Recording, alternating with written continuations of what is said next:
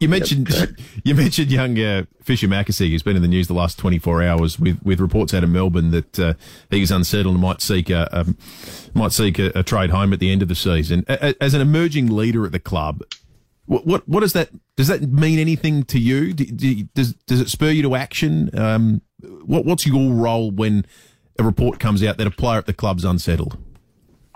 There's no real locked and hard and fast rule in terms of being a leader with that sort of when rumours come out and speculation. But I'm very close with Fish.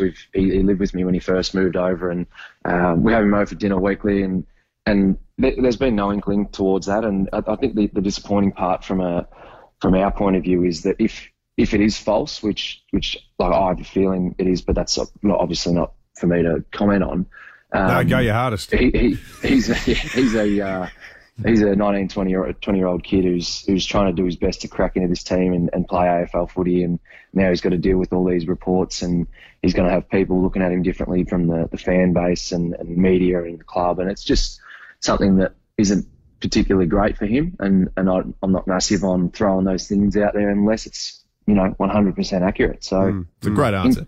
Yeah. We're obviously going to talk to him about it if it is true, and we hope it isn't. But I know him very well, and I'm throwing it out there that it probably isn't as true as what everyone's throwing out, what everyone's talking about. And it's disappointing in that regard.